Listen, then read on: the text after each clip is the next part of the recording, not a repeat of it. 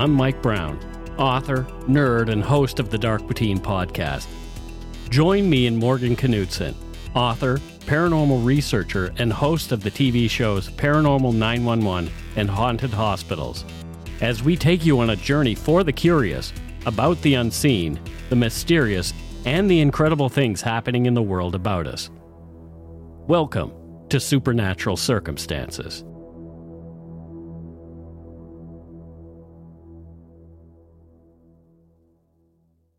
Sometimes it's a jarring, terrible event or chain of events in our lives that lead us toward a higher purpose. It was just so with paranormal investigator Maurice Grosse. After the death of his daughter in a tragic accident, Grosse joined the Society of Psychical Research in the UK and threw himself into investigating things paranormal. One of his first cases was one of the most famous and well-known hauntings, not only in England but also the world. That of the Enfield poltergeist in 1977. During that case, Grosse and his partner from the SPR, psychical investigator Guy Lyon Playfair, made names for themselves investigating the strange goings-on at the Little Council House on Green Street in Enfield, North London. There, the Hodgson family, led by daughters Janet, 11, and Margaret, 13, claimed they were being tortured by a poltergeist. Grosse later claimed that he and Playfair had recorded many hours of audio and video evidence of the poltergeist. They'd gathered the recordings while staying at the house for long periods of time over the months of their investigations. We'll learn more around this familiar and compelling case from podcaster Paul Bestall, who hosts the podcast Mysteries and Monsters. Mysteries and Monsters is a weekly interview podcast where host Paul Bestall speaks with the best and brightest from all over the Fortean field, from authors to podcasters to researchers. But first, Morgan, who's been a frequent guest on Paul's show, digs further into the life and work of paranormal investigator Maurice Grosse. Here's Morgan. Transition places can make you realize you are meant for more, to understand more, to be more, to know more. However, you may not have the ability or the pedigree to step into the new arena you are being called to. It might be that you just stepped into something you don't understand. You might not know how to dress for it or even have a reference for it, but it's happening anyways. These moments say, I'm here, but I look like my history and where I came from. I'm still bruised from what I went through to get here. But here we go. I'm ready anyways. Maurice Grosse passed away in 2006 and left us a lesson in transition and position that has left an indelible mark on parapsychology and in the hearts of many who knew his story. Born in Hackney, London, the son of Russian and Jewish immigrants, spent his childhood excelling in science. He even went as far as to construct a crystal radio for himself at a young age and quickly fell in love with engineering and the arts. Grosse joined the Territorial Army and during World War II, serving in the Royal Artillery, and in 1944, he married and soon after had 3 wonderful children. With his passion for the arts and creativity, Maurice was an inventor at heart and spent most of his days creating brand new gadgets and mechanical systems, which were incredibly successful. They sold all over the world under his company's name, Maurice Grosse Displays Limited. Quickly becoming a member of the Royal Institution and the Institute of Patentees and Inventors, he created complex vending machines, moving billboards, as well as the first automatic newspaper dispenser. Maurice's success was enduring, and his family continued to love and support his wild ideas and unique inventions. However, his world changed one day in 1976, and nothing would ever be the same for Maurice again. It was a tragedy that not only called him higher, but thrust him into a position of transition and discovery. One day, in 1976, the call every parent fears the most came to Maurice's attention. His young daughter, Janet, was dead. She was killed in a motorcycle accident, her head injuries too severe to survive, and the inventor's life was forever changed. In pain and grief, Maurice's life was spun upside down, and the successful engineer was forced to re-examine what he thought he knew. These periods in our lives have a funny way of also revealing broader things, purposes and ideas and inspiration we could not see before, and for Maurice, a strange series of events began to follow. In the following days, Maurice began to notice a string of bizarre coincidences, and after a time, he was forced to wonder if they were coincidences at all. He began to wonder if his daughter was really gone, and his notion of survival after death began to expand. All incidents were suggestive of the idea that Janet was reaching out to continue the relationship with her father, and her father wasn't about to let go of that opportunity. In 1977, Maurice joined the Society of Psychical Research and shifted his attention from engineering to something much larger, the study of consciousness and the survival of our personalities after death. Little did he know that Janet's death and his new pursuit in understanding this expansion would position him to champion for another little girl named Janet, whom he had not yet met. Sometimes transition calls us to change our course. We don't always get to choose when it happens. In fact, we rarely get to have a say at all. Suffering comes when we don't shift our gears and move with the tides that are flowing. What we resist persists, and when we hold ourselves back from that flowing current, we will be more miserable than what we already think we are. It takes courage to change course and move in the direction of our instinct, where our experiences take us, especially if it is way outside our comfort zone, which it often is. You don't have to forget where you came from, but you have to be willing not to stay there. After a very short time at the SPR, Maurice noticed a case in the Daily Mirror newspaper that surprised him. A young family claiming they were being attacked by an unseen presence and were desperate for help. In Enfield, a suburb north of London, the paper stated that an unusual collection of strange phenomena was beginning to be documented, and that the family was appealing to the SPR for an investigation. And very soon after, Gross was officially contacted. Maurice jumped at the opportunity and prepared to meet the 47-year-old single mother, Peggy, and her 4 children, having no concept of what he would find, apart from what had been reported. Doors opening and closing, furniture, other household objects were moving around on their own, along with a plethora of other strange occurrences were all listed as observed at this small row house.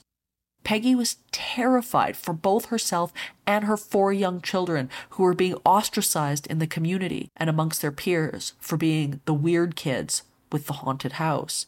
Although the article in the Daily Mirror had attracted help, it also brought severe criticism. The low-income family was being accused at large of using the story as a way to seek fame and attention, and maybe even a fat paycheck. Despite over a few hundred affidavits from police officers, neighbors, family, and friends, the public still saw Peggy and her family, specifically her oldest daughter Janet, as attention-seeking liars. Peggy Hodgson and her family were also thrust into transition. She was considered by her close neighbors and friends to be a conscientious person who loved her kids and worked hard to support them and make ends meet. The people who knew her well indicated she was a kind woman who had come by hard times as a newly single mother in an expensive economy. Her children were completely unique in personality. While Margaret, 13, was serious and reserved, Janet, 12, was extroverted and playful. John, who was 11, was rarely home as he was boarded at a school elsewhere, and despite having a severe speech defect, Billy, 7, was a typical little boy. However, in this small 3-bedroom, council-owned, semi-detached house, divorcee Peggy and her 4 children, Margaret, Janet, John, and Billy, were living a nightmare. Struggling financially and dealing with the betrayal of her husband and their father, Janet was secretly delving into the spiritual, and the Hodgsons inadvertently attracted the attention of a very unwelcome guest. On August 31st, 1977, Janet and John heard shuffling in their bedroom. When Peggy entered, a strange knocking sound began, and within moments, a chest of drawers moved 18 inches across the room without any physical contact. Calling on their neighbors, the couple came over to investigate and also found no apparent cause for the knocking, let alone the movement of a full chest of drawers, and so, terrified, the police were called. WPC, Heaps, and PC Hyams arrived at the house around 1 a.m. Heaps witnessed a chair move 2 to 3 feet across the living room floor, and knocking was now following the officers and the 2 neighbors around the house as if it had a conscious idea as to its surroundings and what was in them. Heaps testified to the investigators as follows. On Thursday, September 1st, 1977, at approximately 1 a.m., I was on duty in my capacity as a policewoman when I received a radio message to 284 Wood Street, Enfield.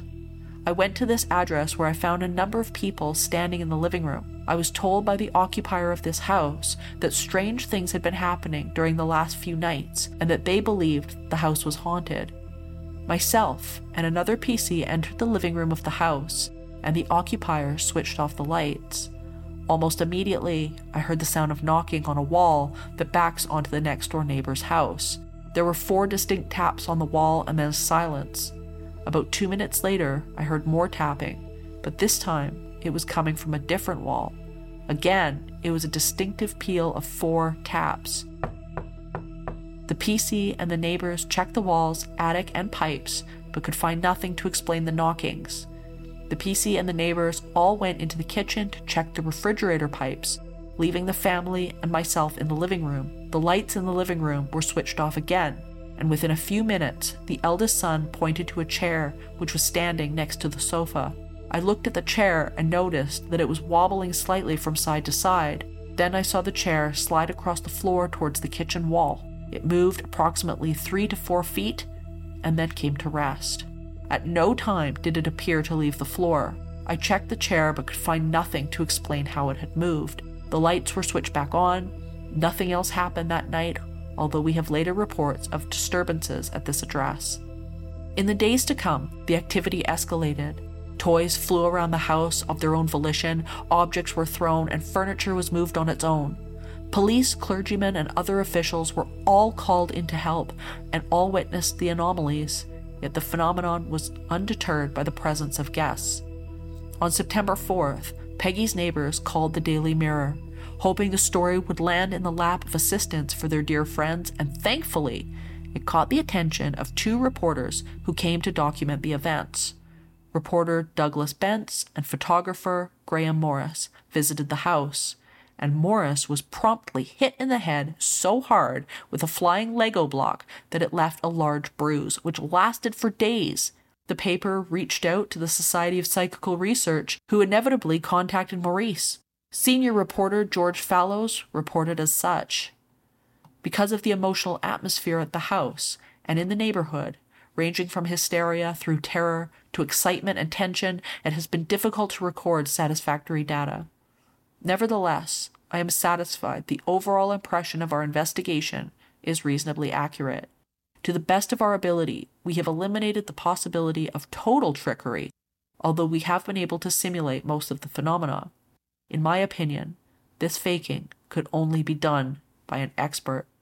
Transitional moments have an interesting way of connecting people who otherwise may never have met. There is a power in the paranormal and in the energy that creates worlds that calls us to new places and makes us pack our bags for destinations we never knew were on our itinerary, both emotionally and physically. Transition and travel can happen between non-physical and physical.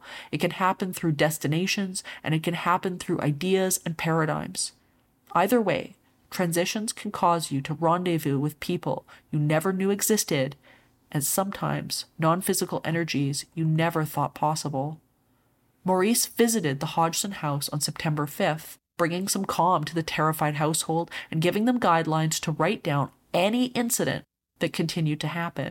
On September 8th, Gross was welcomed to the house by a large crash and at that moment decided to take on the case for himself. Excited he may be getting a glimpse into the afterlife, Maurice's excitement quickly turned to concern. The incidents at the Hodgson's home increased. He began to realize he may indeed be in over his head as just one man and one set of eyes. Marbles that flew through the air and landed on the floor without rolling, as if they were weighted with lead, drawers and doors that opened of their own accord, doors swinging open violently, and stationary objects jumped and rattled. Maurice knew help was needed to document everything he was witnessing and called on Guy Playfair from the SPR to assist. Author and investigator Playfair responded to Gross's plea and arrived on September 12th, along with Rosalind Morris from BBC Radio 4, The World This Weekend. It was then that this case became more than what any of the men had bargained for. Physical aggression began, and the presence in the house turned violent. Janet was picked up and moved around the room. Margaret was attacked and held down by an unknown force. Fires broke out and then extinguished, leaving no sign of anything burnt. Excrement was found around the home in inappropriate places. Apparitions appeared and disappeared. The iron gate in the front of the fireplace was deliberately wrenched from the wall, and then, in the most terrifying display they documented, the investigators began hearing a disembodied voice around poor Janet. What began as a gruff barking and growling began to form words, and the more attention and conversation it was given, the voice took shape until it could not only form words, but entire sentences. Intelligent, witty, and verbally abusive, the voice behind the daily paranormal phenomenon appeared, and it even called itself a name: Bill. Inhuman entities have a behavior that is common, among them that Steph and I labeled as the wolf, after the term wolf in sheep's clothing. It typically is a strategically designed entity, often created with bits and pieces of old facts from the family or the home itself. It is not real, but rather a bluff created to imitate the likeness of a living person, gaining the trust and confidence of the investigators. The easiest way to tell if a case involves something like this is to look at the behavior of the intelligence itself. Old men named Bill don't usually go around ripping iron gates from fireplaces, starting mysterious fires, throwing little girls, or for that matter, barking and growling at researchers and police.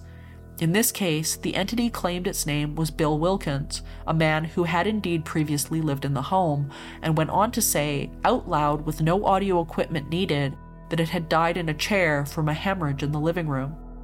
The seemingly coherent story, however, would change rampantly, as it does with most cases of negative entities like this, and it went on to say it also had 68 dogs that would bite the head off researchers if they tried to make it go away. Nonsensical rantings that sounded similar to toddlers making up a threat to ward off their parents. Worried that Janet may be faking the voice, Maurice devised a plan to ensure she wasn't trying anything sneaky.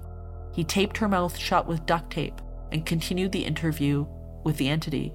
The voice continued to be heard regardless, as was the case on future occasions when Janet's mouth was also filled with water. When the sessions were over, she would spit the water back into the glass, disproving any sort of trickery or ventriloquism. Hours of voice recordings were made as the entity that called itself Bill ranted, stole objects, cussed them out, and humored their questions in between growls and animal-like barks, all while aggressively attacking Janet in spontaneous bursts of psychokinetic energy. As the family suffered, public opinion was riled. Now that the press had caught on to the case, the plea for help, which had been initiated in good faith, had now become a circus, and Janet was suffering. Emotionally beaten down and publicly humiliated as a fraud and a liar, her isolation was ever looming. Unable to go to school any longer, Janet was a recluse at home under the direction and orders of the abusive personality, Bill. Part of the transition is coming under fire. Instinct has movement. Instinct has rhythm. And when you are in a period of transition, you will come under fire. That could be from people, situations, circumstances, or it can be from your own story about the situation. Regardless, the fire is designed to keep you from going back to the place the universe is trying to move you from. Maurice was under fire, and in his case, he was under fire from the media, a non-physical entity that was far beyond his pay grade, and his new role as Janet's champion. Sometimes, opportunities and our purpose come in the guise of pain. It's hard to recognize well-being in a storm, but sometimes that's where it needs to come from in order for us to get where we need to be. Maurice was seeking proof of life after death, and he found himself so far outside his comfort zone standing for a little girl against quite a few monsters in various forms, and he would in no way have been in that position to respond to that call for help had his deceased daughter not inspired him to seek connection. In my 20 years of paranormal research and having had many relationships transitioned by the death experience, I have realized that sometimes the purpose or the lesson appears agreed upon before you get here to this physical planet. Janet and Maurice were under fire. Media coverage sensationalized the events in newspapers with headlines such as "Terror for Family" and "Spook Riddle," "Ghost Hunters Clash Over Mystery of Spook or Spoof Kids," and "Phantom Fred is a Force to Fear," accompanied by a ghostly image of Guy Playfair. In an attempt to debunk the situation entirely, Melvin Harris, notorious for his skepticism, analyzed the photographs of Janet levitating in Guy's eventual book about the case, This House is Haunted, and claimed they were clearly hoaxed by girls who were just being pranksters and demonstrated no paranormal events at all.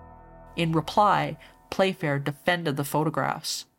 On the curtain twisting sequence, Harris suggests that the curtain has simply been hit by the bedclothes and knocked off the window ledge. He does not explain how the curtain then moves into the room, as it can be plainly seen to do in the first picture, instead of towards the window, as one might expect. Nor does he explain how it moves to the right, the opposite direction to that of the bedclothes, and then twists into a tight spiral.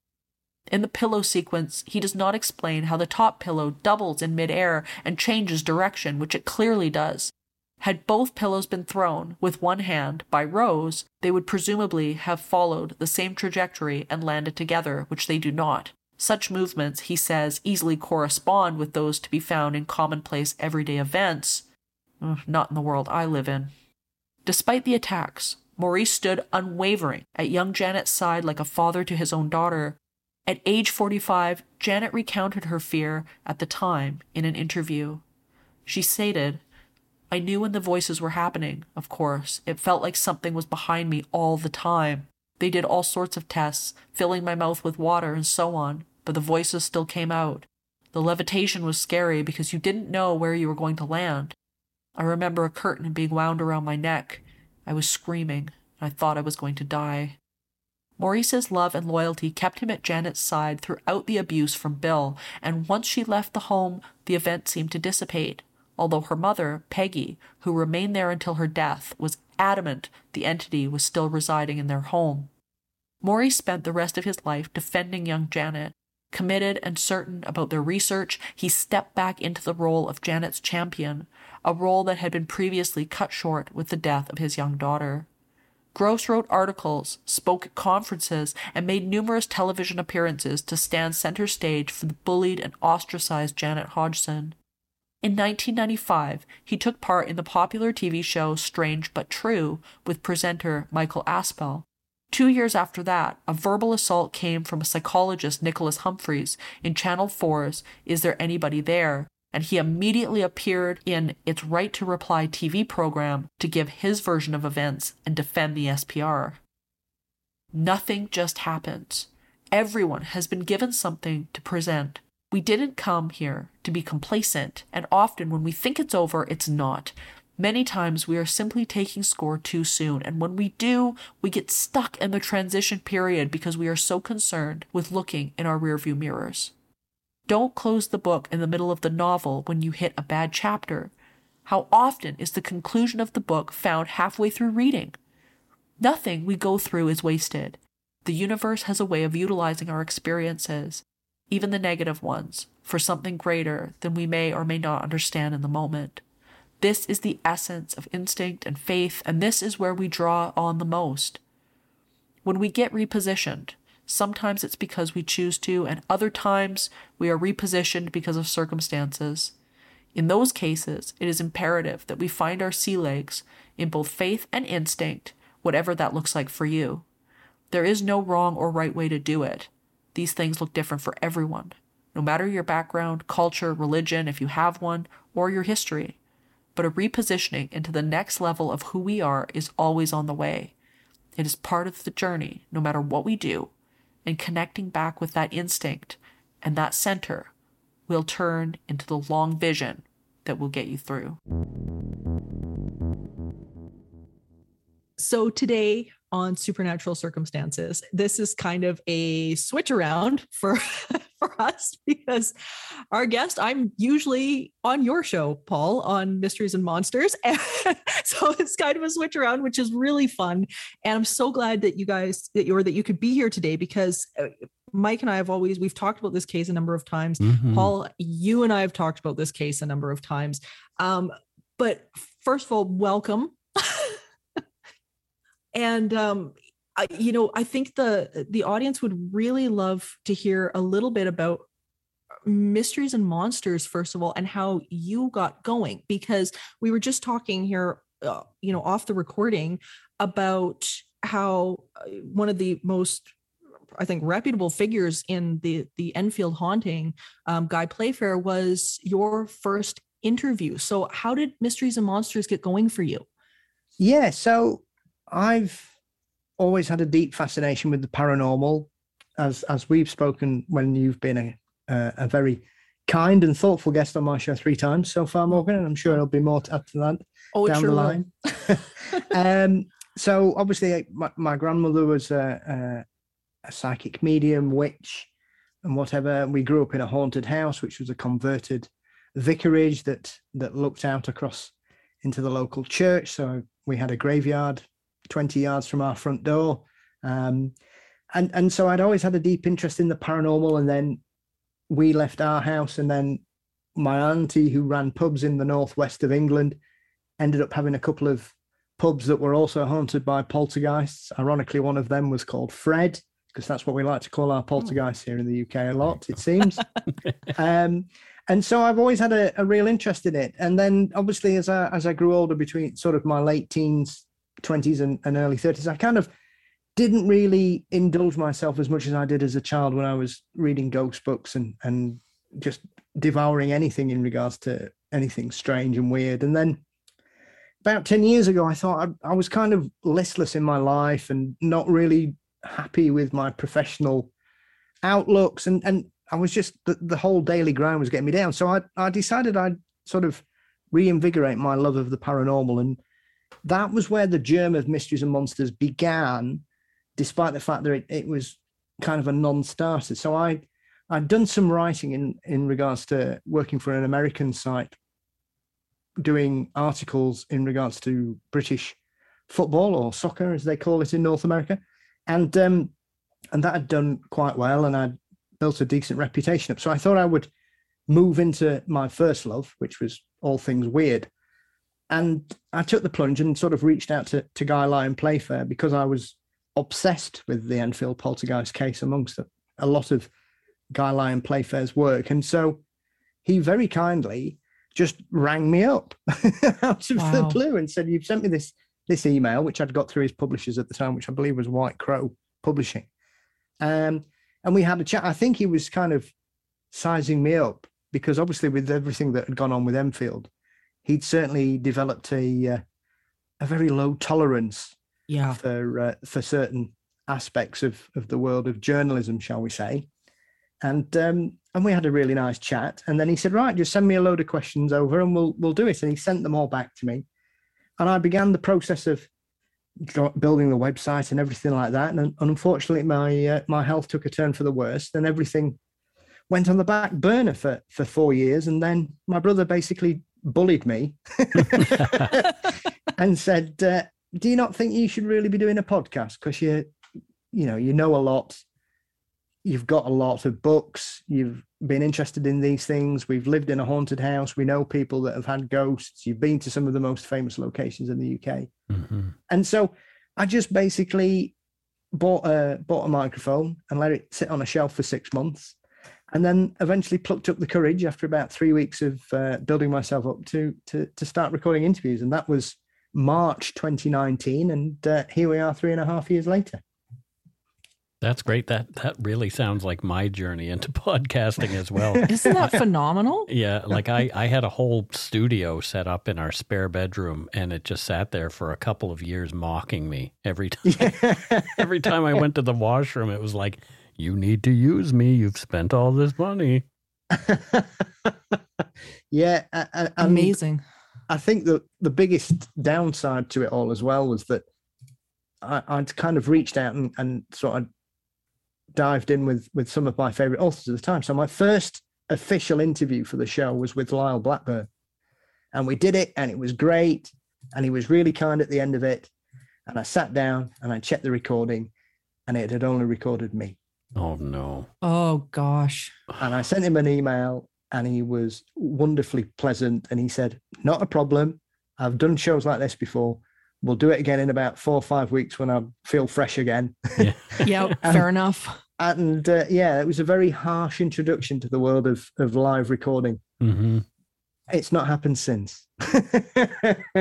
It happens though, I mean, it especially with the level of audio and specifications and equipment nowadays, that, I mean, Mike and I literally always have 2 or 3 copies going at one time because backups of backups, because we definitely don't want to have to do that, ask someone to repeat themselves.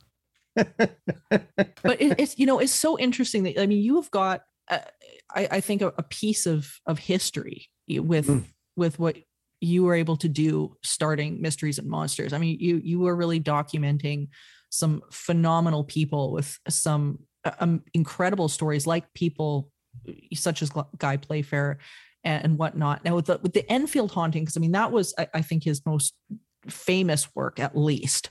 Yes. It really was. And it stands out, I think, among so many cases because it is so unique and terrifying at the same time. When did you first start taking interest in it, as if it would be hard? Well, the newspaper that covered it over here within a week of it starting was called the Daily Mirror, which is still running to this day. Right. And it was the paper that my family got.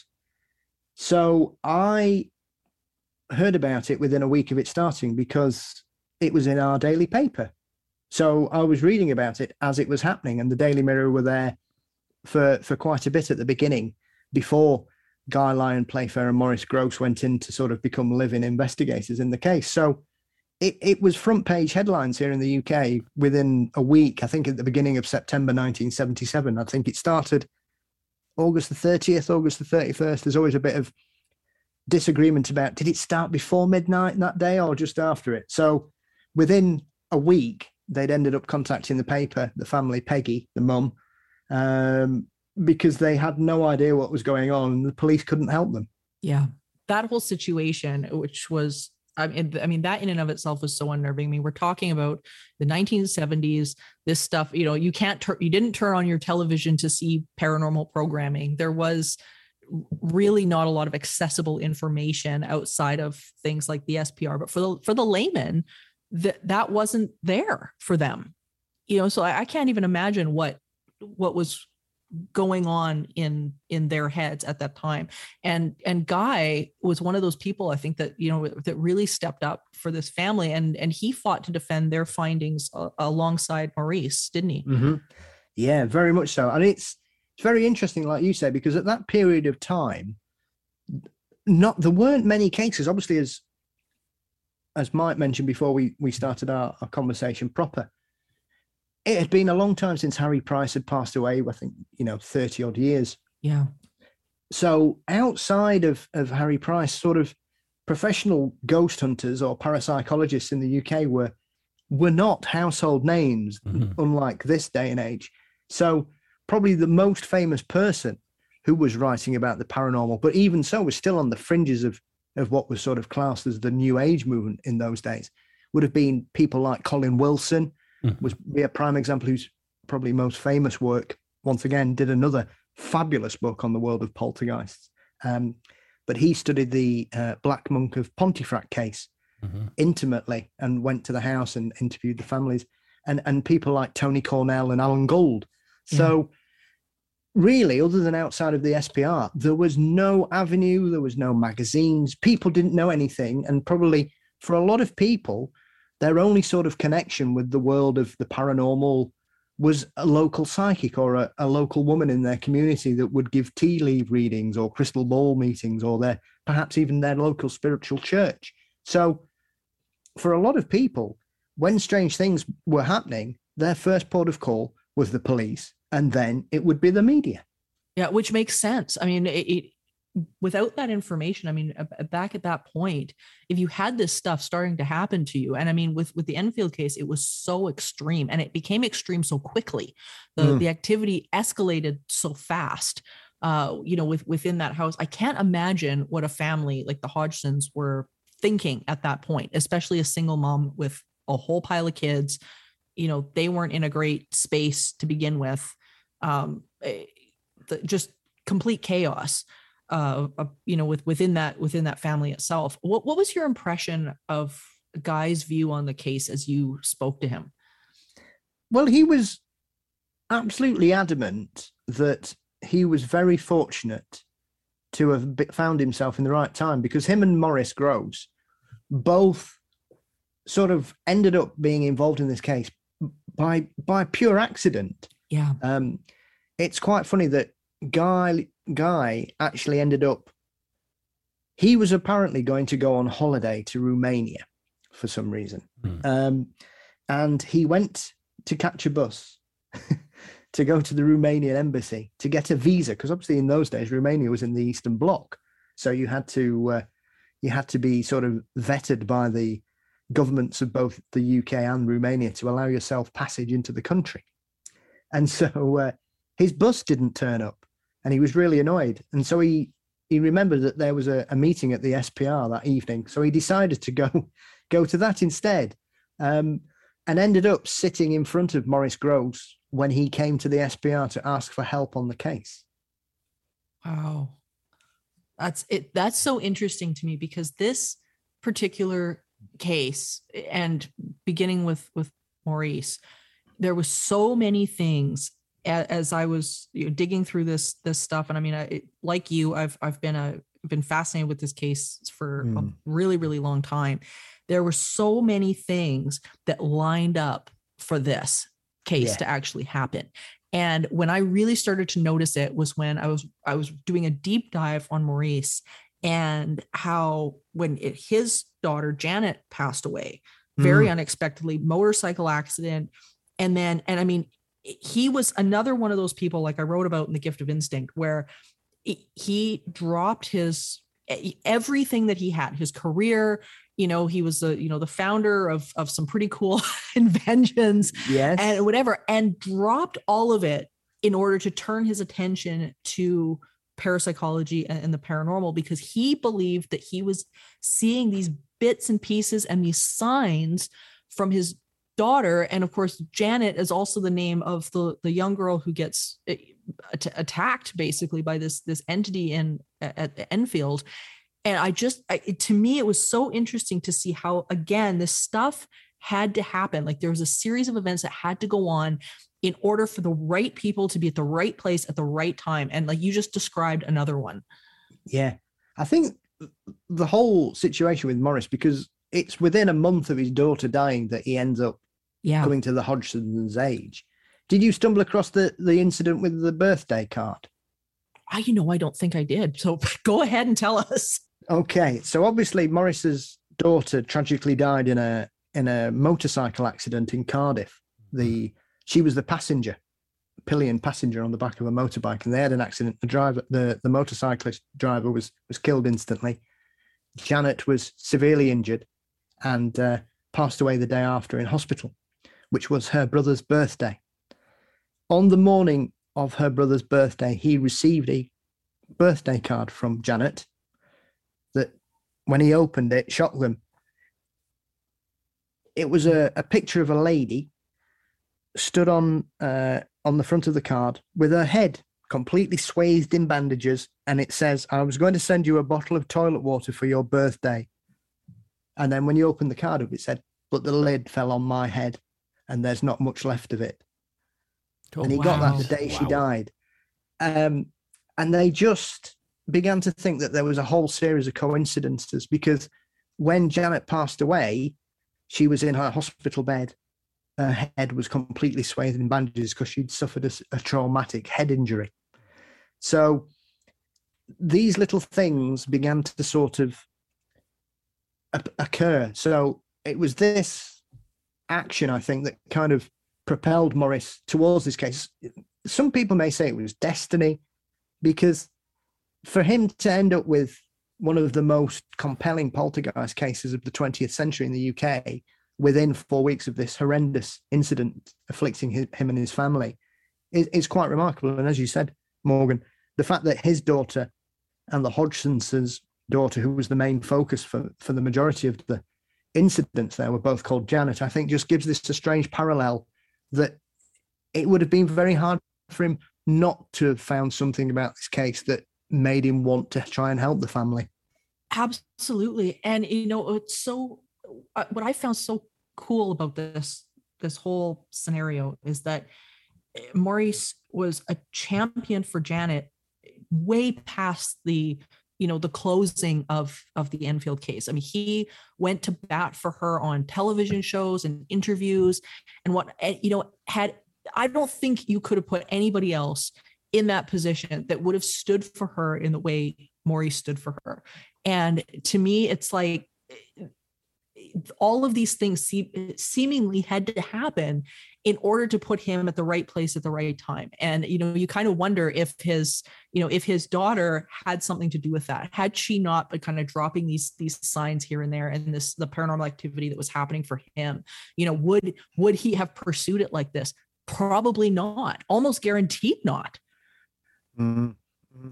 I think it was very cathartic for him, but everybody that met Maurice said he was a deeply caring man, a very thoughtful man, and the kind of person who would always put others before himself. And he'd spent his entire life doing that. And obviously, as you referred to earlier, this was a chap that was a renowned inventor. He had patents all over the world. He invented one of the first automatic newspaper dispensing machines and sold the rights to it. So we're not talking about somebody who was just twiddling about with things in his garage. This was a gentleman who was a deep thinker and yet extremely practical as well. So we have a man who has a footing in the worlds of science and invention and the possibilities, coupled with Guy Lyon Playfair, who had spent 15, 20 years traveling the world, spending time investigating poltergeists and psychic phenomenon, primarily in South America and Brazil, especially. Yeah, absolutely. To me, this is one of the most interesting cases that has stood the test of time for so long. Even of course being featured as one of the new Conjuring films and The Conjuring 2. ARG. ARG and the SPR, the Society of Psychical Research. They were drastically pushed out of that film, like drastically pushed out. I mean, they were barely made a cameo in it, which was so frustrating. I mean, I can't even imagine, Paul, what Guy would have thought had he watched that movie. Well, I can tell you exactly what he thought. He said, "Believe it." He said, "I'm not bothered that they're not using any of my book, because if they do, I'll sue them." Fair enough. There you go. Yeah. Yeah, I think we should, when it comes to Enfield, you have to deal with the elephant in the room, which is the Warrens. Yes.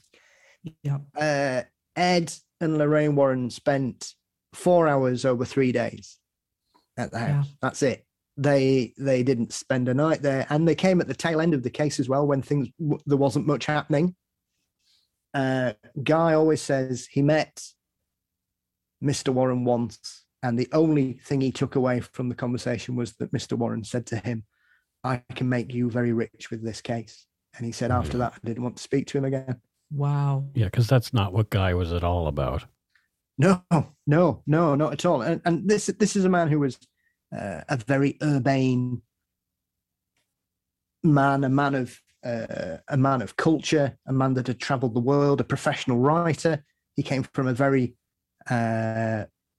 upper middle class background. He was another gentleman, and probably more a gentleman of letters than conversation. So these were not the kinds of conversations that he was very comfortable or wanted to indulge any time in, really. Mm-hmm.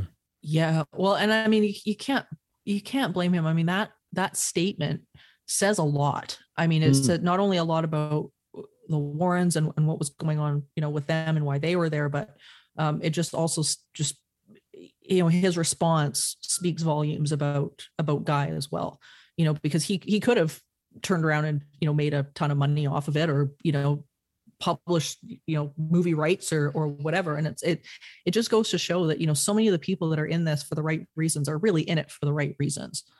Yeah. And Guy was one of them.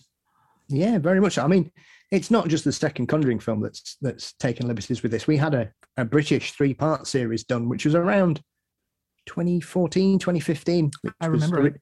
Originally called the Enfield Poltergeist. And the majority of that is absolute nonsense. I watched the first episode, and after the bit where Guy gets pinned to the wall by an unseen presence, I just turned it off and thought, well, I'm not going to watch this. I'll just read the book again. Yeah.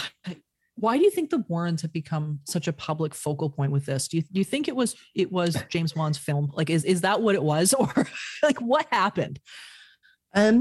Well, I don't know. You could say the same about Amityville, really, couldn't you? Yeah. And I don't know.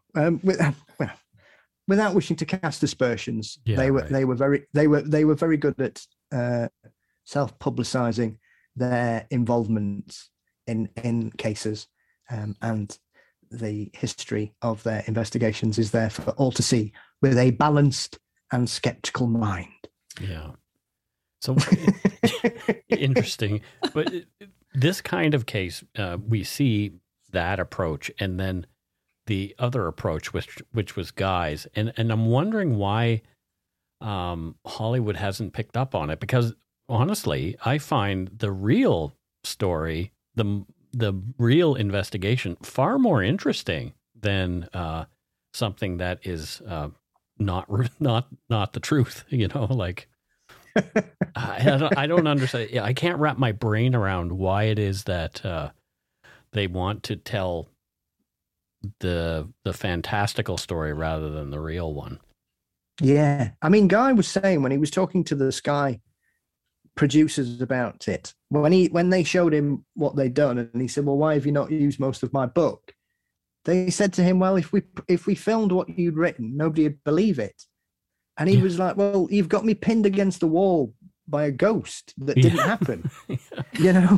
We're not talking about transdimensional portals opening up in this house. We're talking about a quite prolific haunting and poltergeist activity. So for anybody with any real interest in the worlds of the paranormal, it's a case that is quite unique in the fact it had such a long shelf life in regards to how long the incidents were going on. But the rest of the rest of the cases, you have the usual poltergeist things moving about, strange voices, shadowy figures, reports, people being moved about. So it's for anybody that's got a real knowledge or interest in the world of the poltergeist, these are not unusual things.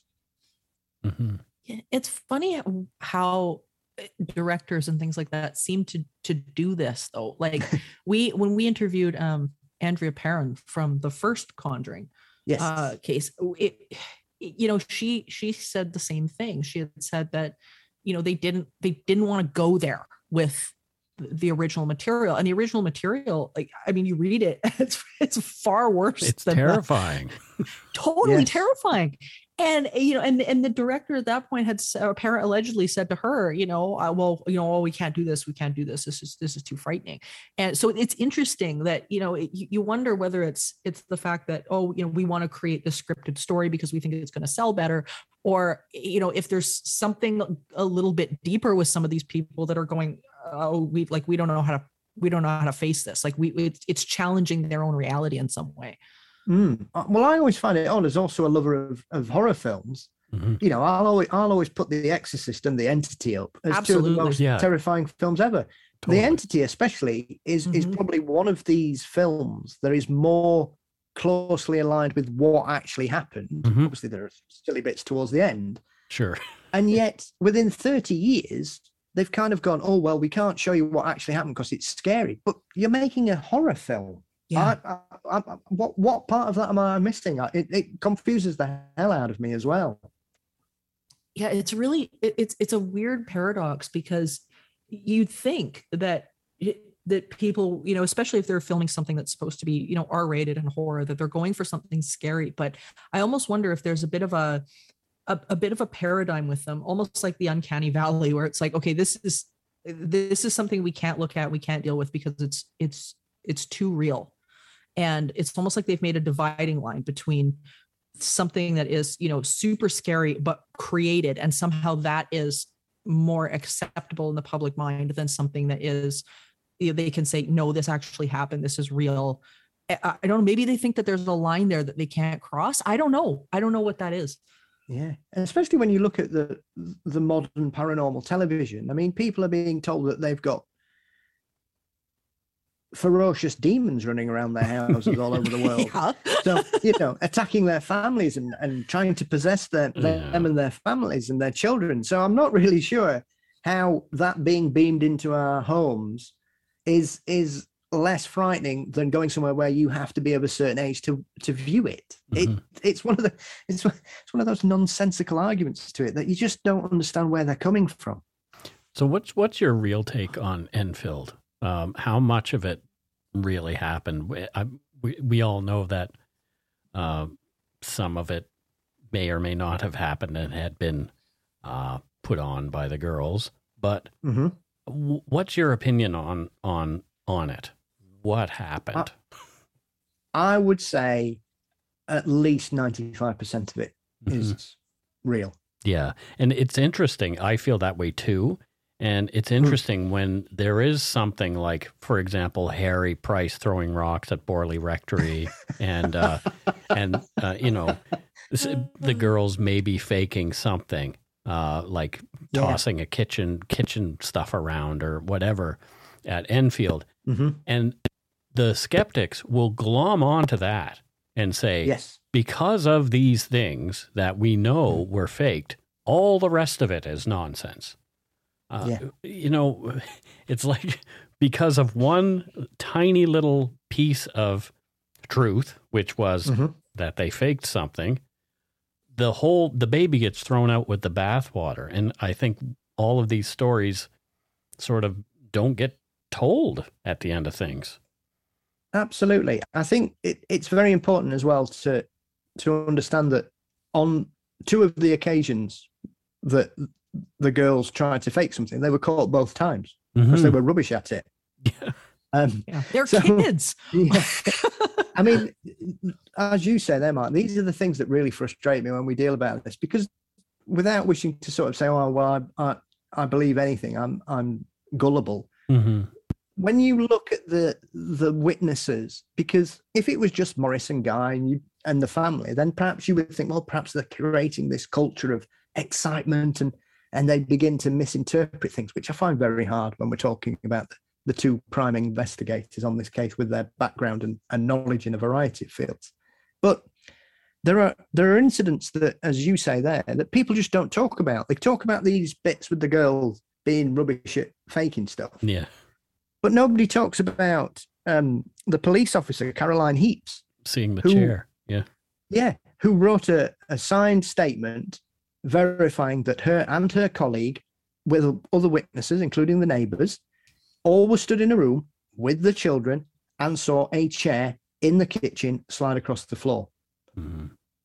Well, how did that happen? Are we supposed to believe that the children had managed to create some kind of pulley system that was invisible to the eye and managed to fool a number of adults at 2 a.m. on the off chance that someone would think that there was a ghost? We don't talk about these parts of, well, we certainly do, but as you say, these are the things that often get glossed over, and it's as frustrating when people focus on these things. It's like that aspect that sometimes occurs in ufology, where Travis Walton is a prime example, that he failed one lie detector test, but he passed 6. So everybody focuses on the one he failed.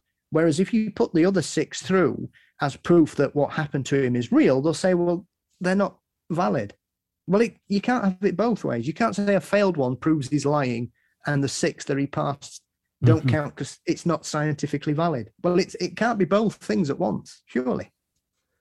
Yeah, absolutely. And that's such a good point to bring up. And I think back to just basic common sense being that age as a kid, you know, what's going through your head, you know, if you were going to try to pull something over your parents and you're trying to pull the wool over their eyes. I mean, how many people could get away, let alone come up with something that extravagant and that extreme for that long in a household full of other people?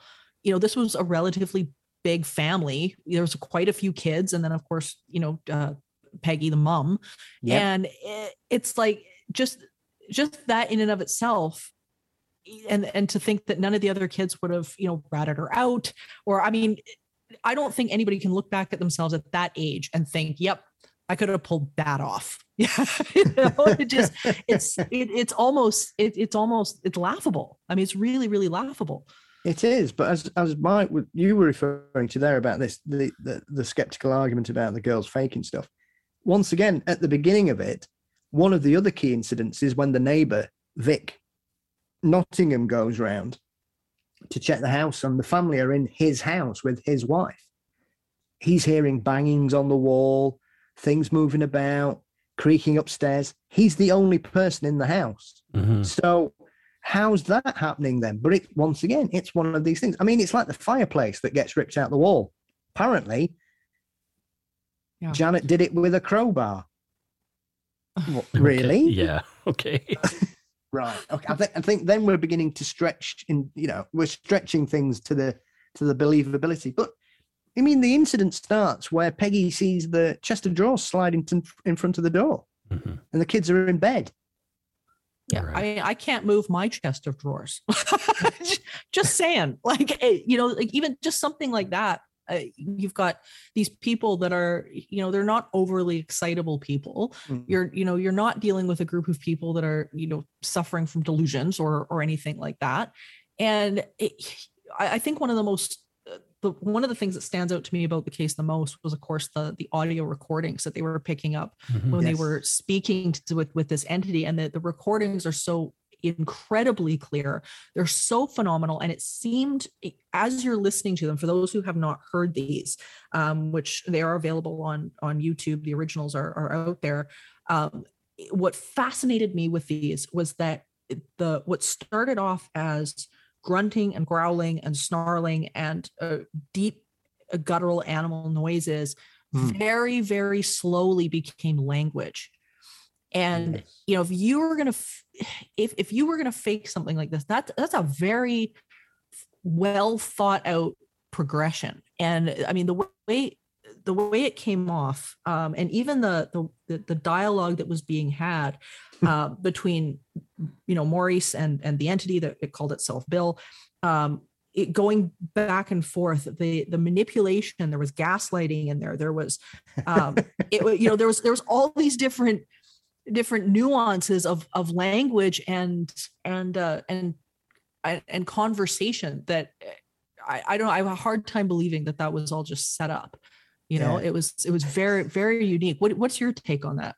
And I find it one of the funniest parts of the case, actually, because whatever was going on, it's really rude as well. Oh yeah. You know, there's a lot of swearing. Yes. There's a lot of obsession with sex. It keeps talking about boobs and willies, and it's the first time we've said willies on this show, so I want to make sure that we note that.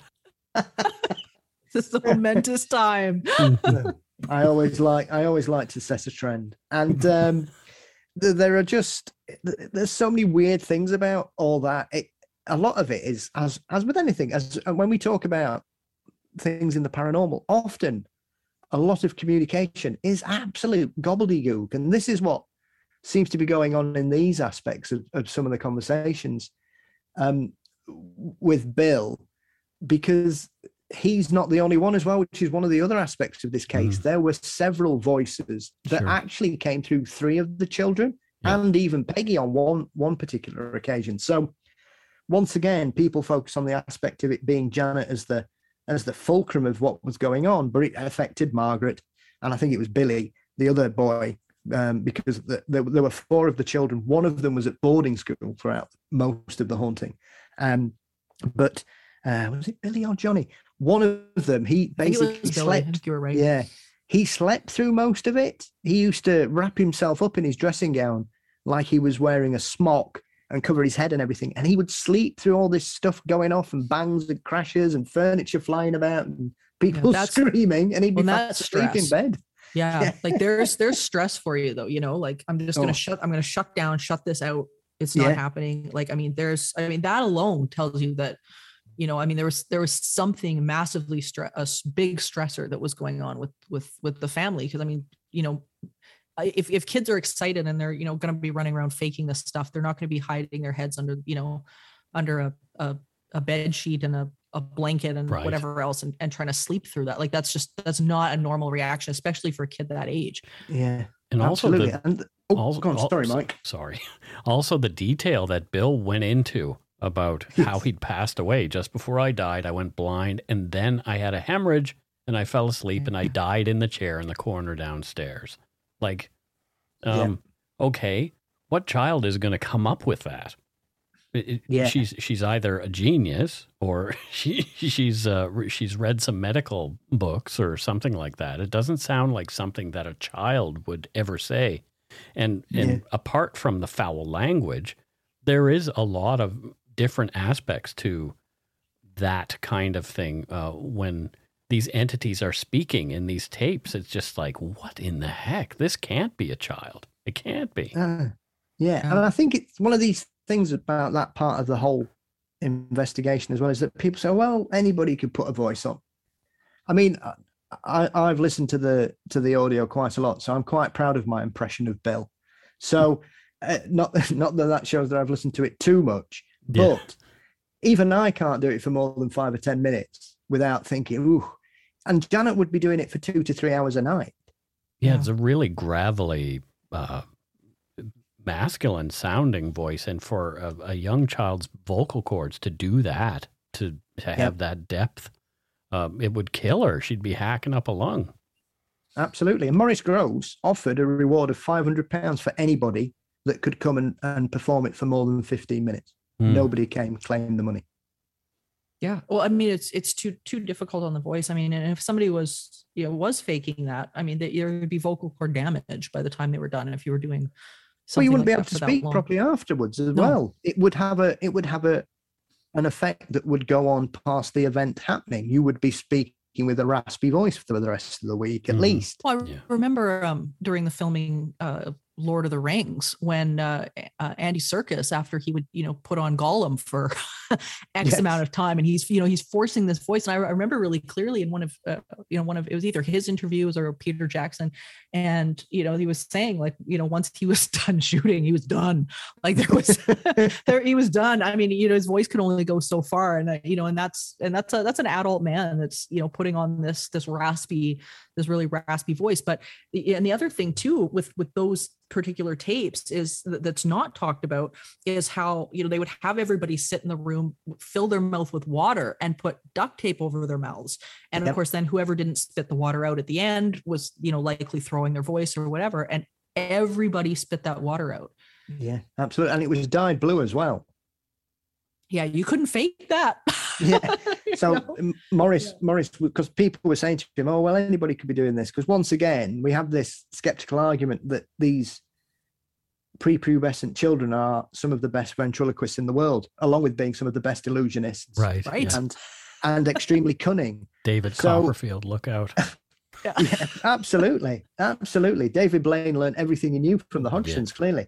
So it's one of those things that eventually you begin to, there is only so far explanations can stretch, where you begin to think, well, if a 11, 12-year-old girl with a mouthful of water that's taped up is making a funny voice and nobody can replicate it for the same length of time, and she's spitting the blue water back out, then why is she sat in a council house in North London?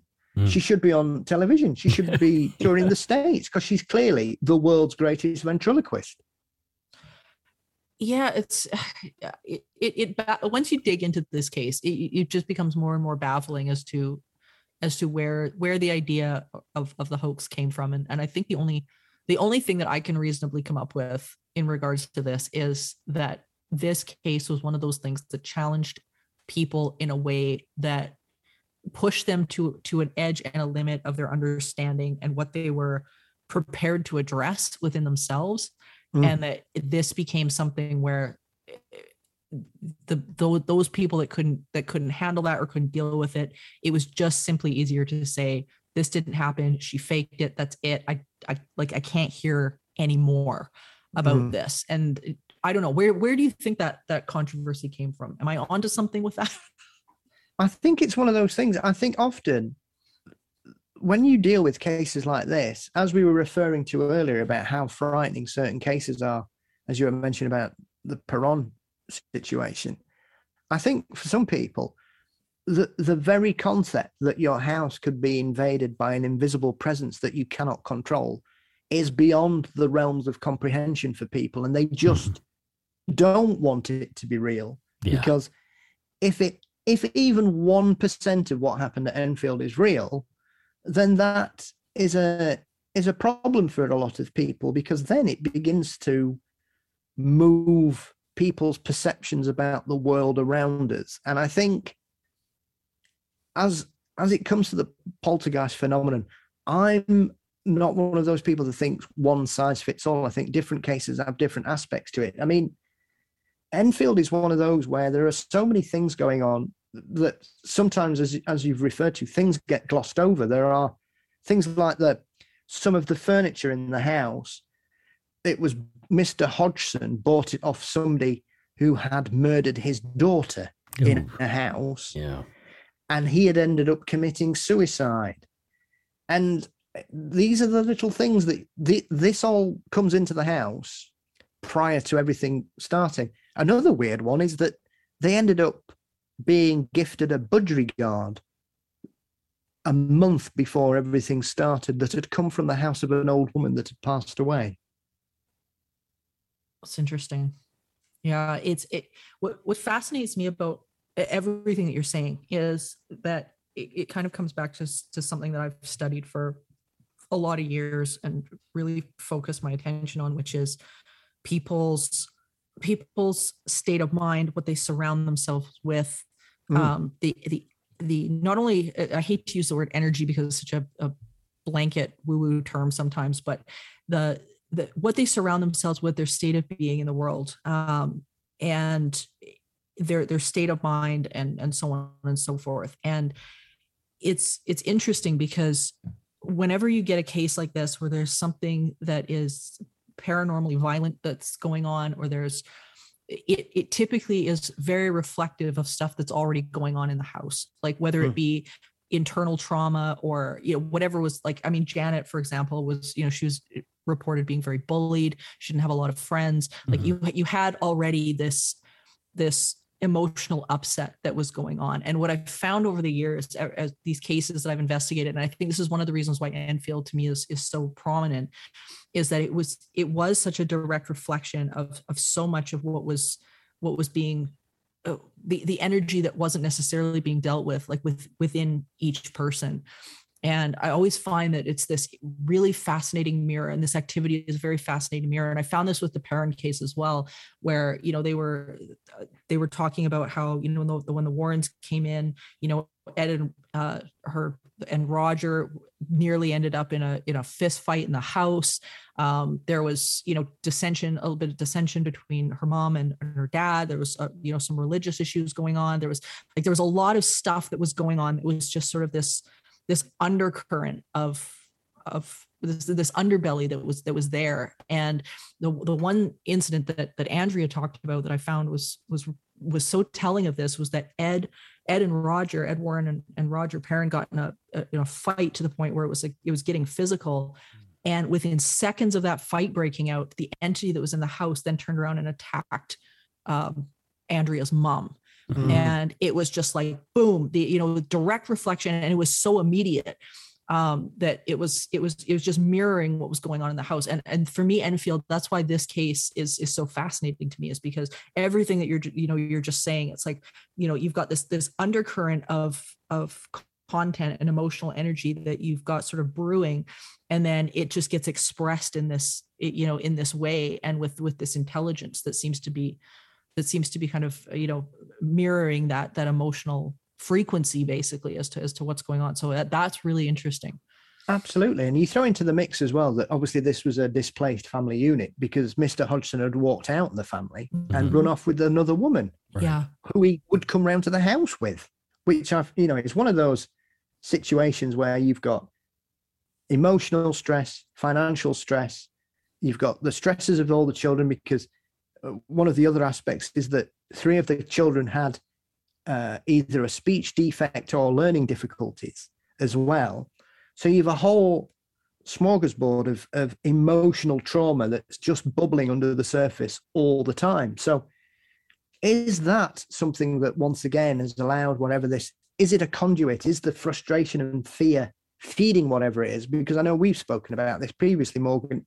Do these situations increase the fear because they need the fear to have the energy to continue to perform? What comes first? Does the emotion create whatever this is, or is it something there that creates the motion, which is basically like a domino effect? It's very chicken and egg, I suspect. Well, I think there's 2 factions to it, because you've got the element of psychokinesis, which we know is driven by high levels of emotion, oftentimes negative emotion. So I think you've got that aspect of it where you know that's, you know, some of this stuff is driven that way. But I think the one thing that is nearly certain is that, you know, regardless of whether this entity was, you know, like a thought form that was born from the anguish that was going on in the home, or whether it was attracted in, or what was going on, I think that emotional discord at least put them almost on the radio frequency of at least of picking something like this up. Like I know, you know, in other cases and whatnot that I've dealt with over the years, the one thing I've really noticed is that, you know, you can have a family like this that can experience this insane amount of you know, haunting and dysfunction and, you know, terror and whatever. And they move out, and then you get another family that's existing in a very different emotional state that moves in, and all of a sudden there's nothing there, and they go, oh, well, the last one was a hoax because we moved in and there's nothing. Amityville is a great example of that. Great example of that. So it's like, no, hold on. It doesn't mean that this, you know, this family didn't have this experience.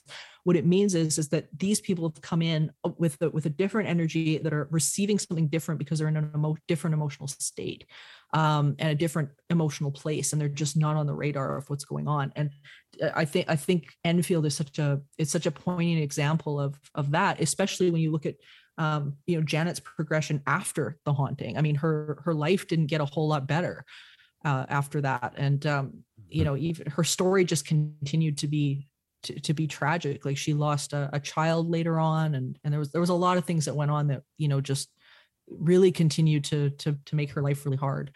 Yeah. And the other aspect of all this is that they've continually turned down large sums of money to talk about it. So you would then begin to think, well, what's the point of pretending then if you're not going to benefit from it financially? Mm-hmm. Because as we were saying, when I spoke with Evelyn Hollow, who your listeners may be aware of through her work on the wonderful Battersea Poltergeist podcast that was done on the BBC last year, which was amazing. And Evelyn is someone I've got to know over the last sort of couple of years, and she's a phenomenal woman in regards to her thoughts in the worlds of parapsychology and her work in regards to hauntings. She always points out that often here in the UK, we have a real cultural problem with cases like this, because a lot of them tend to happen to low-income working class families, and therefore they must be lying because they need to get out, or they want a better house, or they want to be rich because their personal circumstances are stunting their life. Whereas this is a prime example of a family that were involved in something that ruined all their lives, that tarnished them both personally and outside of the house in regards to the way that they were treated at school, their friends that they fell out with, the dysfunctional family unit, to then as adults always have this thing following them along to the point that both Peggy and Margaret, as far as I'm aware, have done 2 interviews in the last 15 years about this. Mm. That to me does not smack of people trying to make a fast buck. No, it sure doesn't. And yeah, I mean, and you put it perfectly. I mean, just the amount of attention that they've sought has been basically zero. I remember hearing through some channel that when the Conjuring 2 announcement was made, like Janet was actually really upset that she didn't want this movie to be made at all. Yes. And she just said, like, you know, I'm out. Like, I'm not helping with this. Don't call me. Don't, just leave me alone. And I mean, that's trauma response, you know, like that's not something that people do when they're, you know, looking for, you know, glory and fame. And yes, there is one interview they did when The Conjuring 2 came out, and both of them look extremely strained, as if they wish the ground would swallow them up. And it's just basically, yes, neither of them look very happy about having to sort of deal with this situation, I think. And it is what it is, because the thing about this is that, as we've referred to, a lot of the people who witnessed things and saw things were not in the family. They were relatives. I mean, Graham Morris, who was the newspaper photographer from the Daily Mirror, he was really annoyed about, because there was a Channel 4 documentary called Interview with a Poltergeist that came out about 15 years ago, which is fairly good. And he was really annoyed that his segment was edited to make it look as though he didn't believe them. He is 100% convinced that there was something really strange that he can't explain going on there. Yeah. And how frustrating for him. Yeah, absolutely. Because I heard him a couple of years ago, and he was very candid about it. And he said, I completely believe them, 100%. He said, because he got hit in the face with a piece of Lego. So, you know, he took pictures of cushions flying across the bedroom, of the curtains sort of billowing out. I mean, these were things, you know, people saw things from outside of the house. The famous incident with the lollipop lady who saw Janet levitating around the bedroom, floating horizontally. People seem to miss talking about that. Hard for the kid of that age to fake that one. Oh, no, well, I was thing when around like that all the time. Of course you were, Mike. Of course you were. I am right now. You just can't see it because this is audio. You sound very relaxed, so I can believe that, Mike. I mean, and they tried to replicate that by bouncing on the bed, and they couldn't get above the windowsill. Mm-hmm. Yeah. I mean, this is a lollipop lady. She had nothing to do with it. Once again, she spoke to Guy Lyon Playfair and the Daily Mirror 40 years ago. She's never spoken to anybody else about it since. But then the pictures that you see are them bouncing on the bed. I mean, the jumping picture. Yeah. You know, it could be anything. However, everybody focuses on that one because, once again, that falls into the camp of, well, it's nonsense. Whereas the pictures of the curtains floating across and holding themselves up or trying to tie themselves around Janet's neck, they never get published. Right.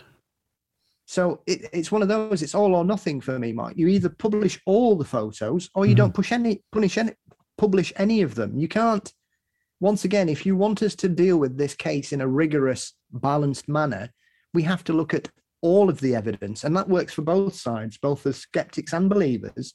You can't omit things that weaken your point. Right. You have to just lay it all out there and let people make their own mind up, whether you want people to dismiss it or believe it. You have to give them the facts. Well, maybe someone should do that. Jeez. Mike, I sense a project. Paul, this has been amazing. Thank you so much. Before we go, where can people listen to your incredible podcast? Because it is amazing. I think it's one of the gold standards in paranormal podcasting. So guys, tune in. So Paul, let them know where can they find you. Thank you very much. And it's been a pleasure to join you both. I've thoroughly enjoyed it myself. So Mysteries and Monsters can be found on all podcast platforms, and we're across all social media platforms as well under the Mystery and Monsters moniker. And we will be posting links to that so that everybody can get their get their paws on that and get subscribing and listening, because it is phenomenal. And I'd say you are like one of the shows that I'm always so glad when you call because I just love doing your show, and I just love the conversations that we get into. They're so good. Your questions are always amazing and thoughtful and powerful. I feel always so good when I get off the phone with you. So thank you so much, and we will talk to you again very soon. Before you go, a real pleasure. Before you go, I'm going back to the UK again, probably very soon. Well, I guess next year. So I'm definitely going to have to look you up. But one question I had was, if there was a case that you wish had more attention in another UK case, which one would that be? Yeah, I know that's kind of a loaded question and you're not prepared for it, but maybe you are. I am actually. Awesome. Because it's a case that I've actually done some research on and actually been to the site of it. And as I desperately try to finally pull my book together, I'm focusing on some poltergeist cases that I believe deserve the recognition of, as we've been speaking about, Enfield and Borley Rectory and others. And I think there are several. And the one that will always jump out to me is the Runcorn poltergeist that happened in the 1950s here in the UK. There you go. And that, so we're definitely looking forward to your book then. Yeah. I mean, this is one of those things, Mike, that this case was so famous. Time Life magazine came to the UK. Yeah. Interviewed the family, took pictures in the house, stayed in there. It was on the BBC. People were there. That went on for 4 or 5 months. It was a massive story. I'd never heard of it until 5 years ago when I rediscovered it in a book that I'd owned for several years. And I thought, why do I not know about this? And then a couple of years, not 3 years ago, we went out there for a couple of days, and me and my partner went to the actual house. It's still there. It still exists. We went to the local library, Runcorn Library. All the newspaper archives are still there. It was front page news in the paper for 3-4 months. So it's one of those things, as we've mentioned earlier. Well, why do some of these cases hit the headlines and others just vanish? Yeah. Well, we'll have to have you back to talk about that one for sure. Yep. There we go. That's the next one. You're booked already. Well, it's been a pleasure. Thank you again for having me. It's been a real honor. Here's Morgan for this episode's segment of Spiritual Healthcare. In this episode's edition of Spiritual Healthcare, the segment of the show where you get to be the creator and designer of your paranormal and spiritual experience, we're going to tell you about a process called the Swiss cheese process. This is the perfect process for when you want to alleviate the feeling of being overwhelmed, when you have many things you need to get done. This is a process specifically regarding action. First, take a large sheet of paper and write each thing you feel you have to do at the moment. Maybe you're running a business and you feel you've got many tasks to complete regarding your business. For example, you might write, phone the marketing people, update my website, order new business cards. When you have many actions you feel you need to do, some may take days or weeks, others might be little 10-minute jobs. So when you get to doing the actions, take the smaller tasks on first. They might be the ones you want to focus on because they feel a little bit less overwhelming. Each action you feel you have to take is written on the paper, and a circle is drawn around it. Then, once all the actions are laid out in front of you, choose the one that feels the simplest. Choose the one that feels the most fun and the most inspired, and do that first. Once you complete it, cross out the circle. Then, later, you can pick the next easiest. Pick again the most fun-seeming action and do that. Cross it off your paper. The idea is that the process frees up your emotional resistance around the subject and allows some new momentum to get going. You may find you do several of these little actions in a day, and then you might even become inspired to do a few more. The energy frees up around more of them, which means some of the things that you write out might actually start shifting all on their own. Before long, you may notice the momentum changing and the universe acting on your behalf as you move forward. You need nothing to be happy, but you need something to be sad. Remember, at the end of seeking, all is consciousness. Stay in peace, everyone. Thank you for listening to this episode of Supernatural Circumstances, a co-production of Entity Seeker Paranormal Research and Teachings and Good Egg Studios. This podcast is part of the Curious Cast podcast network. Theme music by Corey Johnson of Catalyst Records in Edmonton, Alberta. You can find out more about Morgan Knudsen at entityseeker.ca and more about me and listen to my other show at darkpoutine.com.